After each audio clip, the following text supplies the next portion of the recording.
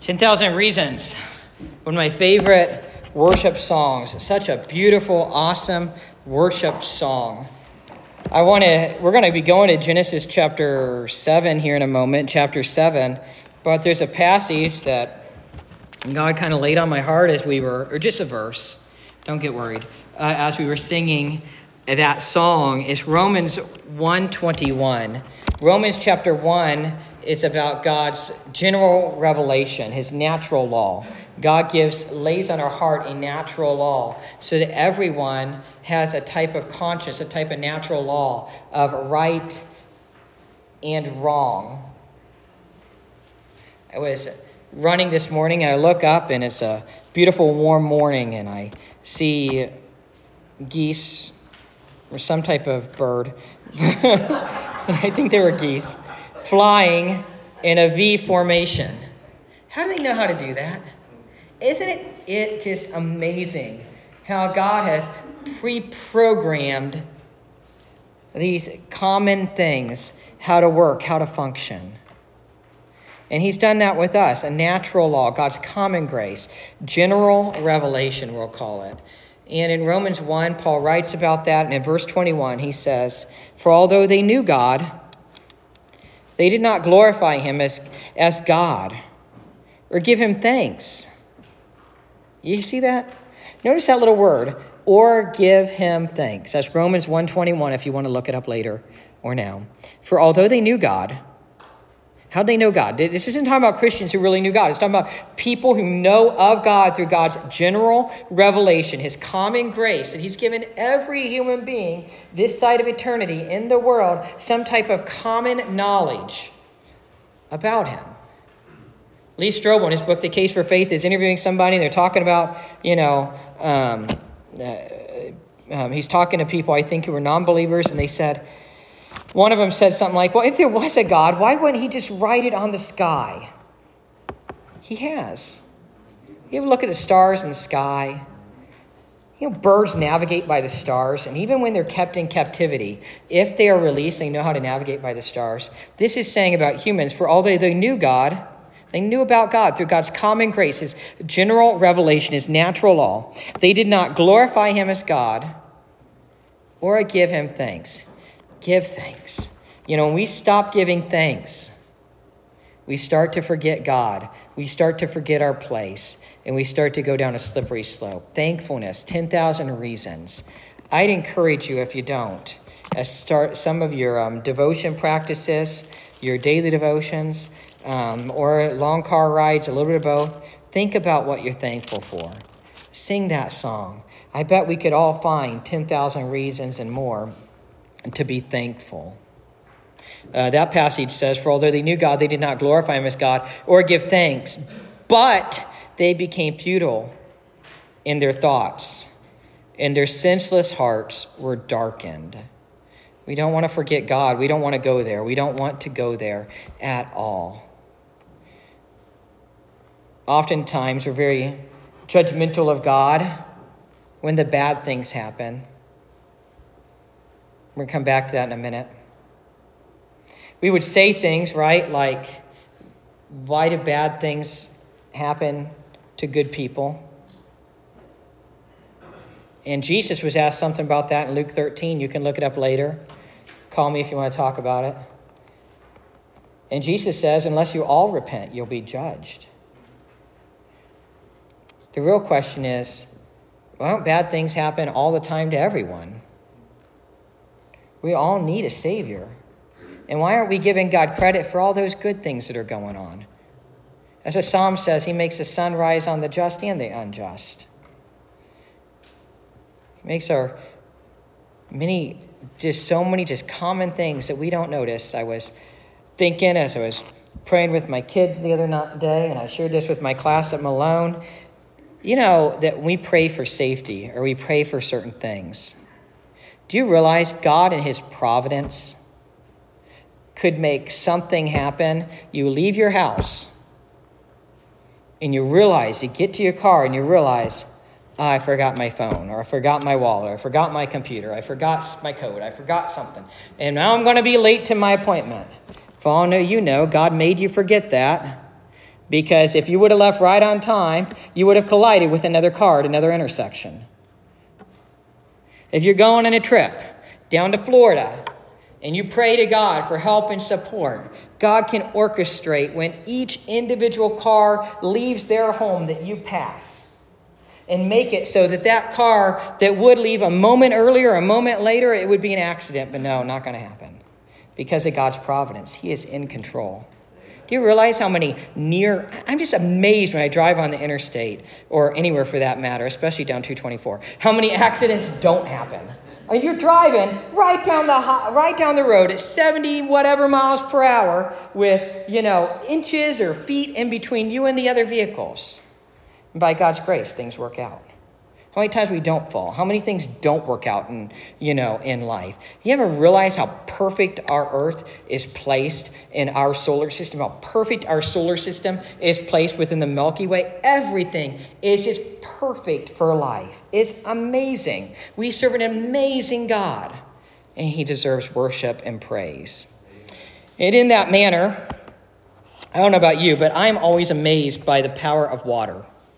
I like to watch, the footage of a hurricane on the water. Don't want to see people get hurt. I just like to see the waves and things like that, but not when people are in the way. I'm not saying that. I'm not like that, okay? I like to see special effects in movies. I grew up in Dayton, and we had the 5 river metro parks. Don would know of them, because in 1913, they had a major flood. And after that flood, they built 5 dams. And I lived right near what was called the Inglewood Dam. My parents would say that when I was a little boy, I would say, "Can we go to the dam park today?" I was talking about the dam, not the cursed park, okay? And it was the park, okay? And they had these floodplains within for the mighty Stillwater River, which is about the size of the Mahoning River, maybe a little bit bigger. And in Dayton, the Stillwater joins the Miami and joins the Mad. And the Mad is this little creek, okay? And they join and they become the Great Miami and go down south. But right around these parks, they had these areas where it would intentionally flood. And so 2 or so roads would close down when there becomes all this rain in the spring, the snow melts, and we would go down a certain road and the gates would be up and you can't go there because that area, Martindale Road and Springfield Road, I think it was called, or something like that, it flooded intentionally. And then the water would go down. And eventually they opened the gates, and I just loved driving down to the floodgates, right where the gates are, and looking at the water. I mean, it's amazing. This little river becomes a giant lake. And then when the water goes down and the gates open, you see all the mud. You see the trees sideways. You see all that stuff because of the mighty power of water. Or sometimes the mighty power of water is completely destructive. My dad's side of the family comes from Johnstown, Pennsylvania. Johnstown. In the 1880s, if you wanted a good life with a good job, you moved to Johnstown, Pennsylvania. The Pennsylvania Main Line Canal came through the town. So that brought jobs. So did the Pennsylvania Railroad and the Cambria Iron Works. Or maybe it's Cambria. You can correct me later. Iron Works. Families were moving in from Wales, from Germany. Not to mention there are beautiful mountains covered with forest all around town. And right through the town runs the Kanawha River. In fact, the area of Johnstown, PA is so beautiful, the country's richest people, Andrew Carnegie and Andrew Mellon, would come out from Pittsburgh to hunt and fish at a private club up above town. And at that place, there was an old earth dam which had been modified to make a fishing lake for them. On May 30th, 1889, a huge rainstorm came through and dropped 6 to 10 inches of rain. Now think about that. 6 to 10 inches of rain on one day, May 30th, 1889. That in and of itself is quite a big deal. Now what history tells us is they built the dam, but one of these elite, very wealthy people, Andrew Carnegie or one of his buddies, couldn't get his carriage over the dam, so they changed it, they modified it, they made exceptions. I think they lowered it a little bit to make it fit, and that became destructive in what's about to happen. Despite the weather, the 6 to 10 inches of rain, the next day, the day after that rain, the town lined up along Main Street for the Memorial Day Parade. The Methodist pastor, H.L. Chapman, said, "The morning was delightful. The city was in its gayest mood with flags, banners, and flowers everywhere. The streets were more crowded than we had ever seen before." And then the old dam, miles above town, collapsed, releasing almost 4 billion gallons of water. 4 billion gallons of water. When that wall of water and debris hit Johnstown, which was 57 minutes later, it was 60 feet high and traveling at 40 miles an hour. People tried to escape by running toward high ground, but over 2,000 of the 30,000 people in town died. I don't know how anybody lived through that. There's a book, which this is partially coming from, called The Johnstown Flood by David McAuliffe that gets into detail about it. Some bodies were found as far away as Cincinnati, Ohio, and some were not discovered until 20 years later. The Johnstown flood remains one of the greatest tragedies in American history, behind only the Galveston hurricane and the 9/11 terrorist attacks. And in every one of these cases, get this, life was fine until it wasn't. They all thought things were fine till it wasn't.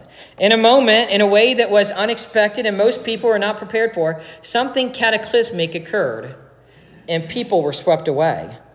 Floods are scary. The force of water is amazing. Today we talk about another flood, and we've got maybe 1 or 2 more sermons on the flood. We've been preaching through Genesis chapters 1 through 11, and my point has been to show the significance of Genesis to the rest of the Bible, because many times we're compromising these chapters of the Bible. We're saying they don't matter, anymore. They didn't know any better. They're just myths and things like that. But my purpose has been to show these chapters are significant to the rest of the Bible. These themes, these ideas even show up in the New Testament, as I'll show you in a little bit. My great idea today is the significance of Genesis. We see the worldwide flood of judgment in God's grace, saving Noah and his family. God's grace saving Noah and his family. Now, maybe you've heard, I've used a similar theme with this. It's coming up a little bit repeatedly, because God did not have to save anyone. You ever think about that? God doesn't have to do anything. If you have kids or grandkids, have you ever heard them say things like, "Mommy, you have to do this," or "Daddy, you have to do this. This is mine. You're not allowed to take that away." No, everything you have, kid, belongs to me. We don't have to do anything. God does not have to do anything. And as I've emphasized time and time again, because we're in a day and age where we need it reminded to us, God's in charge. He's sovereign. He's in control. And the scriptures do teach us of his love and of his grace and of his mercy, but also of his purity, of his holiness, of his greatness, which means his judgment. We say things today like, well, if I don't believe in hell, that means it doesn't exist. That's not logical. I don't believe in calories, but they exist. And that doesn't work. I don't believe in God's judgment, so it doesn't exist. No. Listen, God's holiness is like gravity. God is holy. Gravity is part of creation. Whenever you fall, you don't say, "I can't believe gravity. I'm not going to believe in gravity again because it just made me hit the ground." No, gravity exists. It's part of creation. God's holiness is part of who he is. Not part of creation, because there's a distinction there, but part of who he is. And when we violate God's holiness, it's like gravity. There's a consequence. We've all violated gravity, right? We don't learn to walk without violating gravity, because you fall and things like that. And God is holy. He's pure. He's righteous. And we see as a people, we're just increasingly getting wicked and living very long. And God intervened. Yet, God generally provides a remnant. He provides a remnant. And right here, he saves Noah and his family. We're going to see right here in just a few moments is Noah trusted the Lord. He really trusted the Lord. And we also see that God intervened to prevent the escalating depravity of humanity. That's looking at it differently, isn't it? God intervened to prevent the escalating depravity of humanity. There's a New York Times article last week. It was an op-ed. It made a lot of news because it said something to the effect of this Easter season, this Passover, I think it was Passover he was focusing on, because Passover and Resurrection Weekend came along at the same time. This Passover season, let's forget God. It's written by a guy who grew up with the strictest type of Judaism. He was saying, just forget God. And I was reading it and thinking, when somebody writes that, does that mean they're forgetting their place? We say things, are we forgetting our place? We're like the toddler or the 4-year-old saying, Mommy, you have to do this for me. Mm-mm. We got to remember our place. God intervened to stop the escalating depravity of humanity. God saved Noah and his family. Noah trusted the Lord.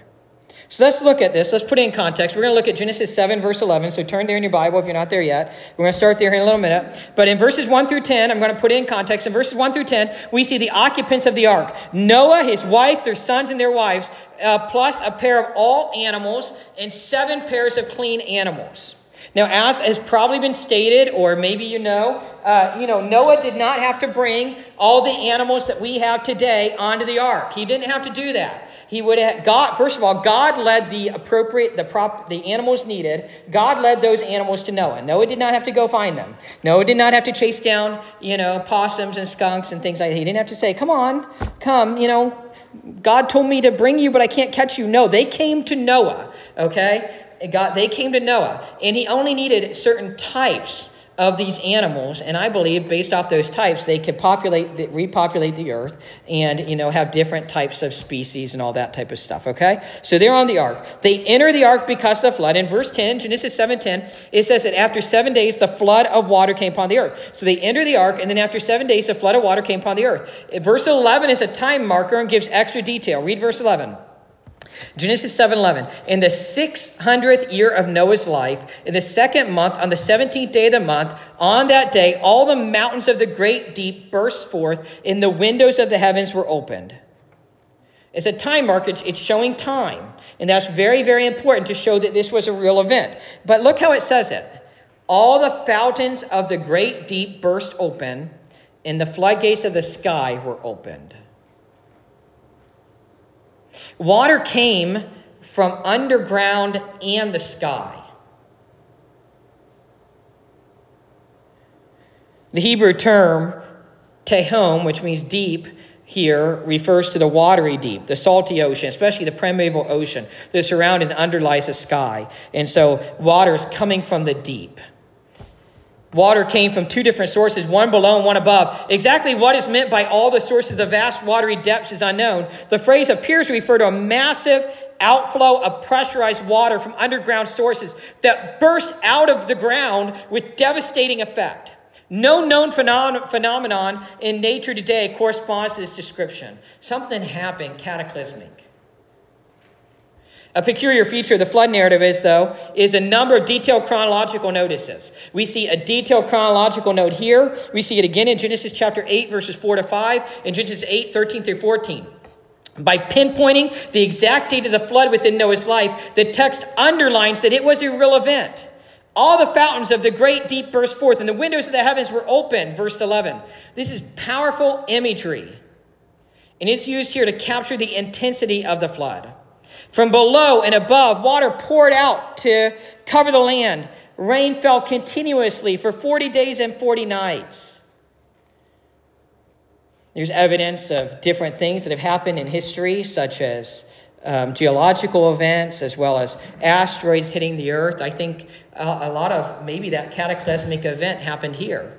Maybe several asteroids that hit the earth at the same time. Of course, as all God's sovereignty, all God's providence, that come alongside rain. Some believe that earth used to have a canopy of water around it, and that's possible, and that water collapsed on the earth at this point. But also it seems to me that certain volcanoes erupted and the continental drift happened. Many cataclysmic events were happening. And verse 12 says, and rain fell upon the earth 40 days and 40 nights. The rain fell 40 days and 40 nights. And that's stating what God had planned. In verse 4, God has said that would happen.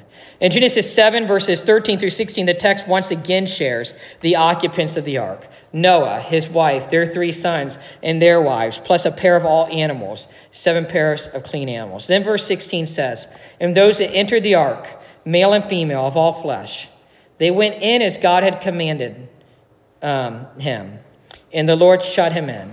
This is interesting. They entered the ark as God commanded them, and the Lord closed the door. The Lord closed the door.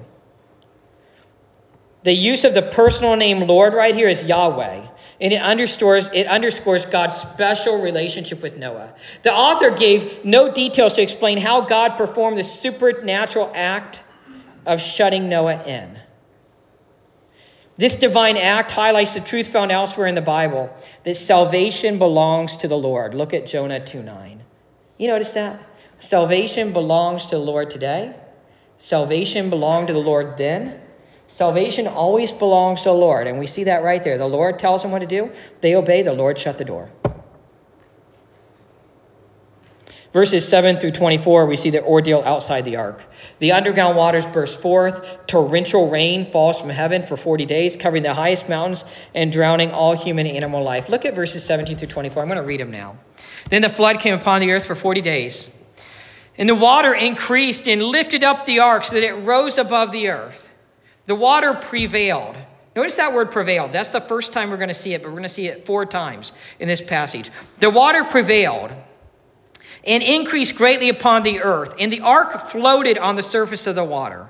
The water prevailed, that's the second time, more and more upon the earth, so that all the high mountains everywhere under the heavens were covered. That's giving some extra details. All the high mountains everywhere under the heavens were covered. All the high mountains were covered. The water prevailed, third time that term, 15 cubits higher, and the mountains were covered. All flesh that moved on the earth perished, birds and cattle and beasts, and every swarming thing that swarms upon the earth, and all mankind. Of all that was on the dry land, all in whose nostrils was the breath of the Spirit of life died.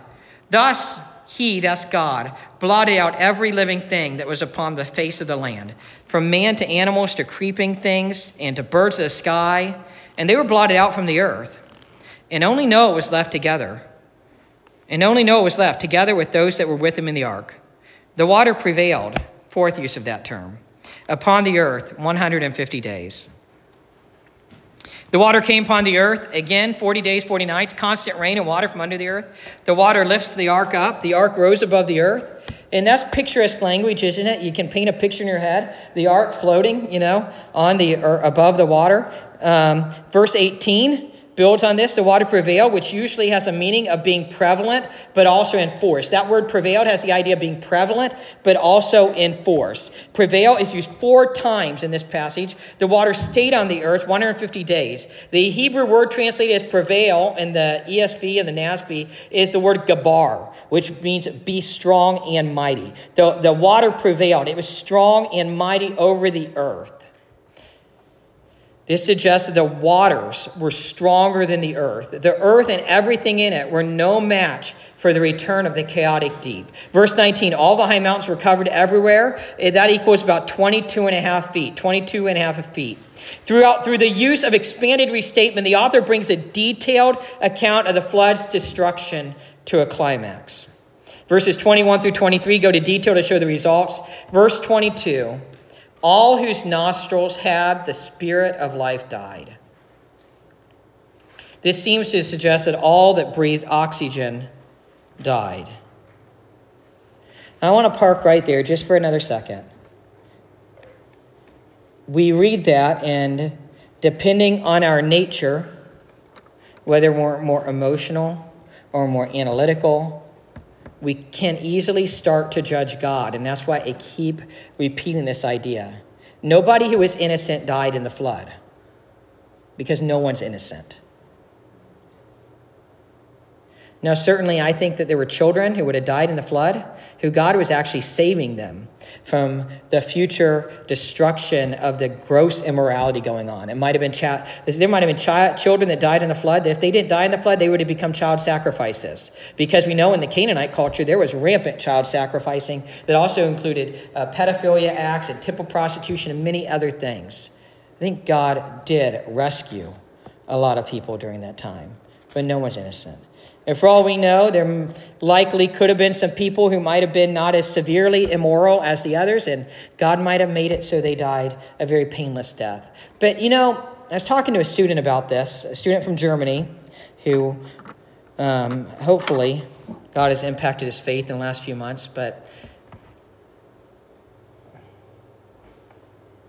whether God takes us today in some tragic event, tsunami, an earthquake, a tornado, or through cancer 40 years from now, we are still dying for the same reason. We all die for the same reason. It all goes back to original sin. Sin brought death, spiritual death immediately, and physical death later on. Further, God is the author of life, and God is in charge of life. And no matter what, we all will face death. And that's why we all need to put our trust in Jesus as Lord and Savior. And based on what I've seen, and I think many of you as well,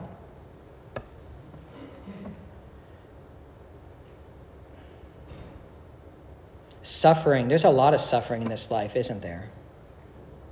Cancer, Alzheimer's and dementia, mental illness, and many other things. There's a lot of suffering in this life. It's still there. And it all does go back to original sin. That's why we all need Jesus. And what I'm trying to say here is, yes, God took people in the flood. And what I want to make the case for, again here in just a moment, God was intervening to stop, to prevent, I believe, some type of a Holocaust type of thing going on. Things were so immoral, so bad, that he was intervening in that. And yes, he was taking life. But yes, God has taken life ever since then, and he will again until Jesus comes again and makes things right, and we have the new heaven and new earth. You see what I'm saying there? No matter what, God is still taking life, but he's still doing it as a response to sin. Verse 23, again, great detail to show the results. All died, only Noah and those on the ark lived. Why did they live? Not because he was perfect, but because his patterns of life were following God. But there was a greater reason for Noah and his family to live, and that was to continue humanity and eventually to send Jesus as Savior through the descendants of Noah. If God did not save Noah and his family, there would be no more humanity, no more Savior, no Jesus.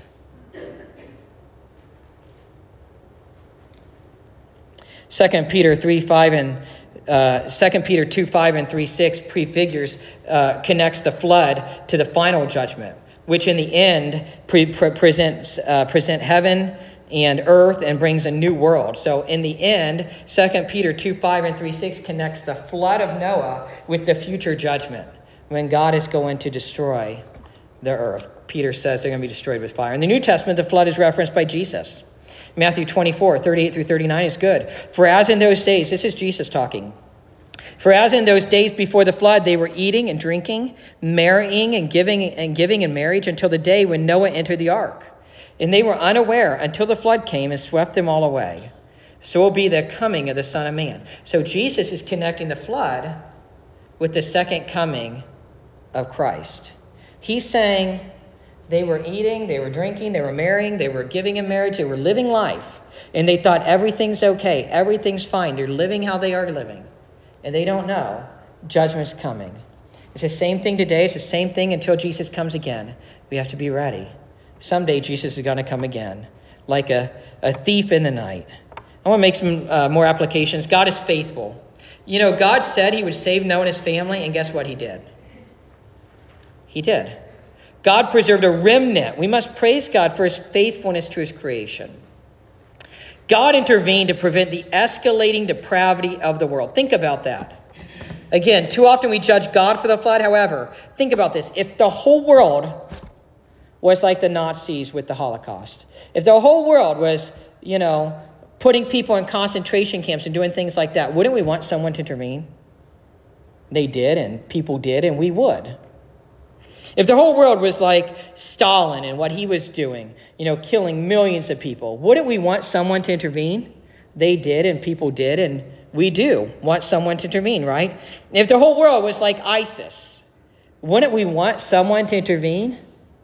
Of course. God intervened with the gross immorality and sin that was going on. The world was really bad, and God put a stop to it.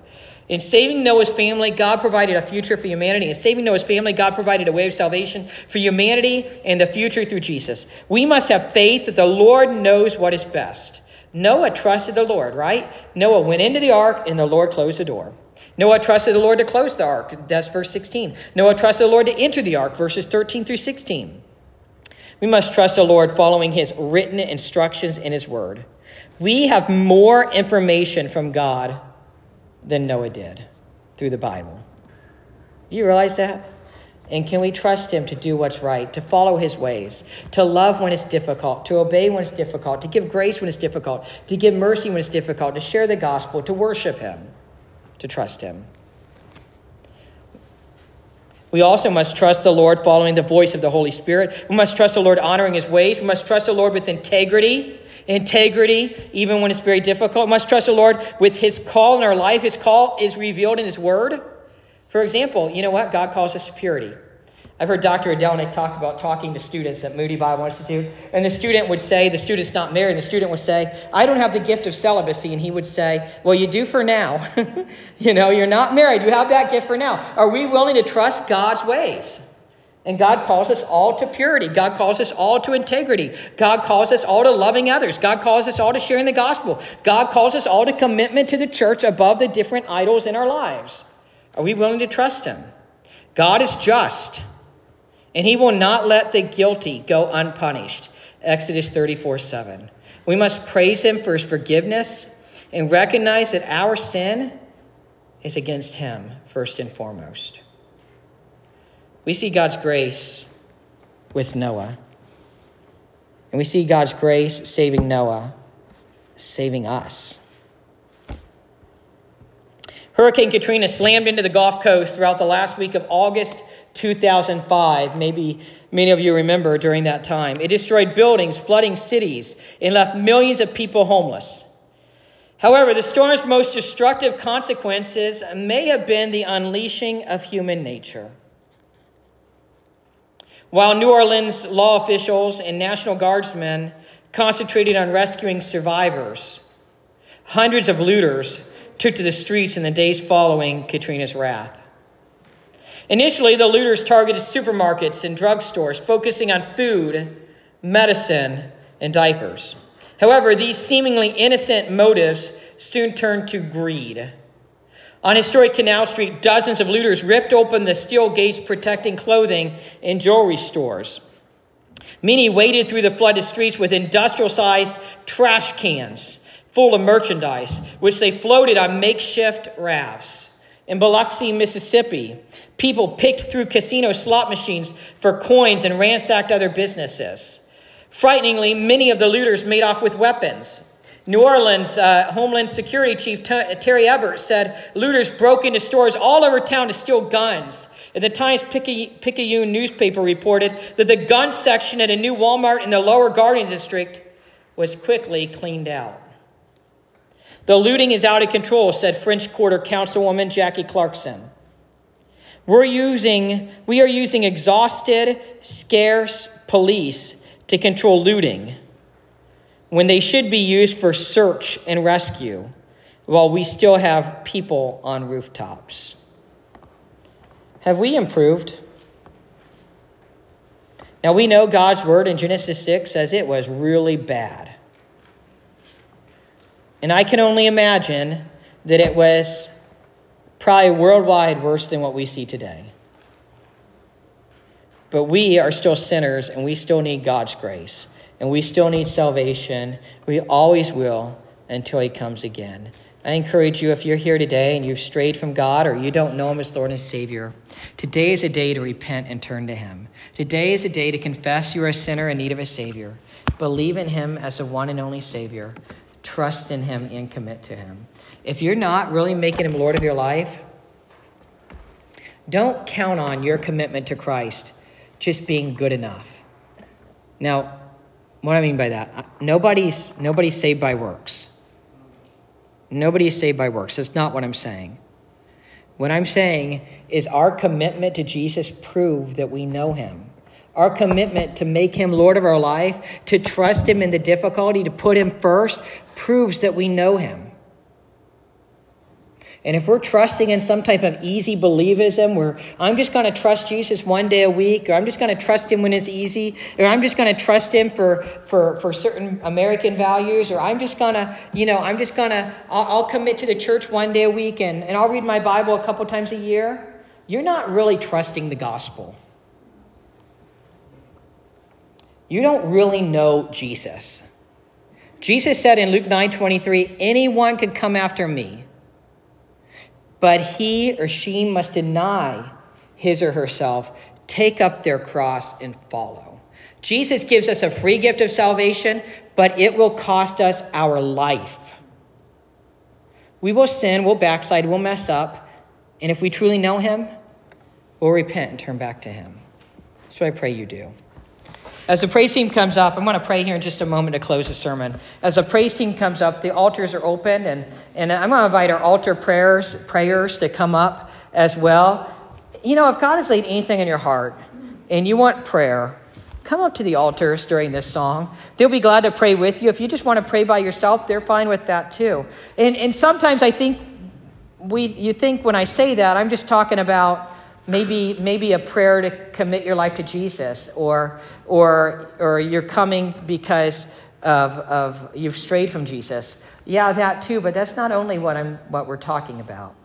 Maybe God's laid something in your heart. Maybe you have a child or a grandchild that you just desperately want to pray for today. Maybe somebody in your family is going through cancer or a diagnosis or sickness, and you just want somebody to pray with you. Maybe your job is very, very difficult right now. It's hard to stay there, and you want someone to pray with you. Maybe you're dealing with depression or something else. Whatever it is, if you want prayer, come forward during this closing song. Let me pray, though. Lord Jesus, I pray that you'll take this scripture and apply it to each and every one of us. I thank you for your grace, preserving a remnant, and in preserving the remnant, sending us a Savior, Jesus, by whom we are saved. Lord God, help us not to judge you, but to trust in you. I pray this in Jesus' name. Amen.